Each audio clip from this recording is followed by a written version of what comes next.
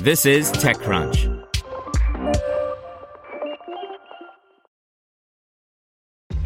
This episode is brought to you by ShipStation. You know, some things take a lot of work, like sending little robots to far-off distant planets. And just as that's challenging, so too is running a successful e-commerce business, especially when there's so much to do. So I want to introduce you all to ShipStation.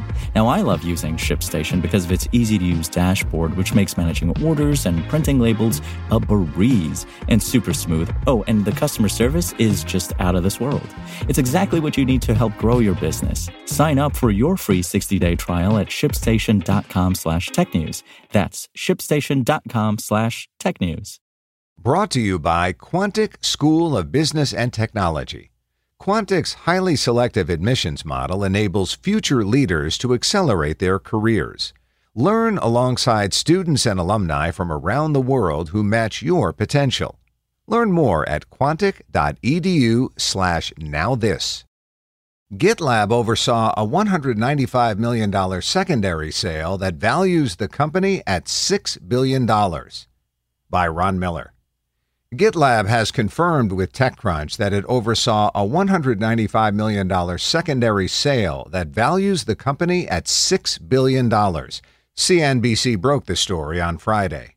The company's impressive valuation comes after its most recent 2019 Series E, in which it raised $268 million on a $2.75 billion valuation, an increase of $3.25 billion in under 18 months. Company co-founder and CEO Sid Sijbrandij believes the increase is due to his company's progress adding functionality to the platform. We believe the increase in valuation over the past year reflects the progress of our complete DevOps platform towards realizing a greater share of the growing multi-billion-dollar software development market, he told TechCrunch. While the startup has raised over $434 million, this round involved buying employee stock options, a move that allows the company's workers to cash in some of their equity prior to going public. CNBC reported that the firms buying the stock included Alta Park, HMI Capital, Omer's Growth Equity, TCV, and Verizon. The next logical step would appear to be an IPO, something the company has never shied away from. In fact, it actually at one point included the proposed date of November 18, 2020 as a target IPO date on the company wiki.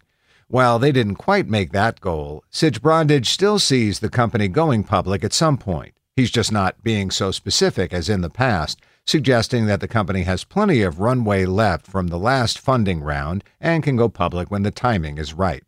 We continue to believe that being a public company is an integral part of realizing our mission. As a public company, GitLab would benefit from enhanced brand awareness, access to capital, shareholder liquidity, autonomy, and transparency, he said. He added, "That said, we want to maximize the outcome by selecting an opportune time. Our most recent capital raise was in 2019 and contributed to an already healthy balance sheet. A strong balance sheet and business model enables us to select a period that works best for realizing our long-term goals." GitLab has not only published IPO goals on its wiki, but its entire company philosophy, goals, and OKRs for everyone to see. Sijbrandij told TechCrunch's Alex Wilhelm at a TechCrunch Disrupt panel in September that he believes that transparency helps attract and keep employees. It doesn't hurt that the company was and remains a fully remote organization, even pre-COVID. We started this level of transparency to connect with the wider community around GitLab, but it turned out to be super beneficial for attracting great talent as well, Sijbrandij told Wilhelm in September.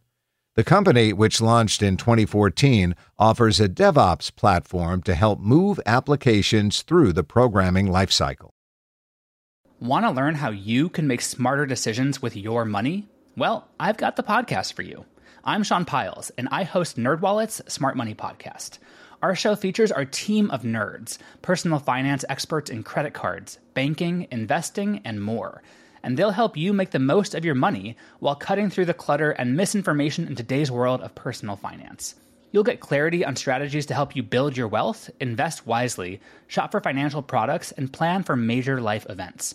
Listen to NerdWallet's Smart Money Podcast wherever you get your podcasts.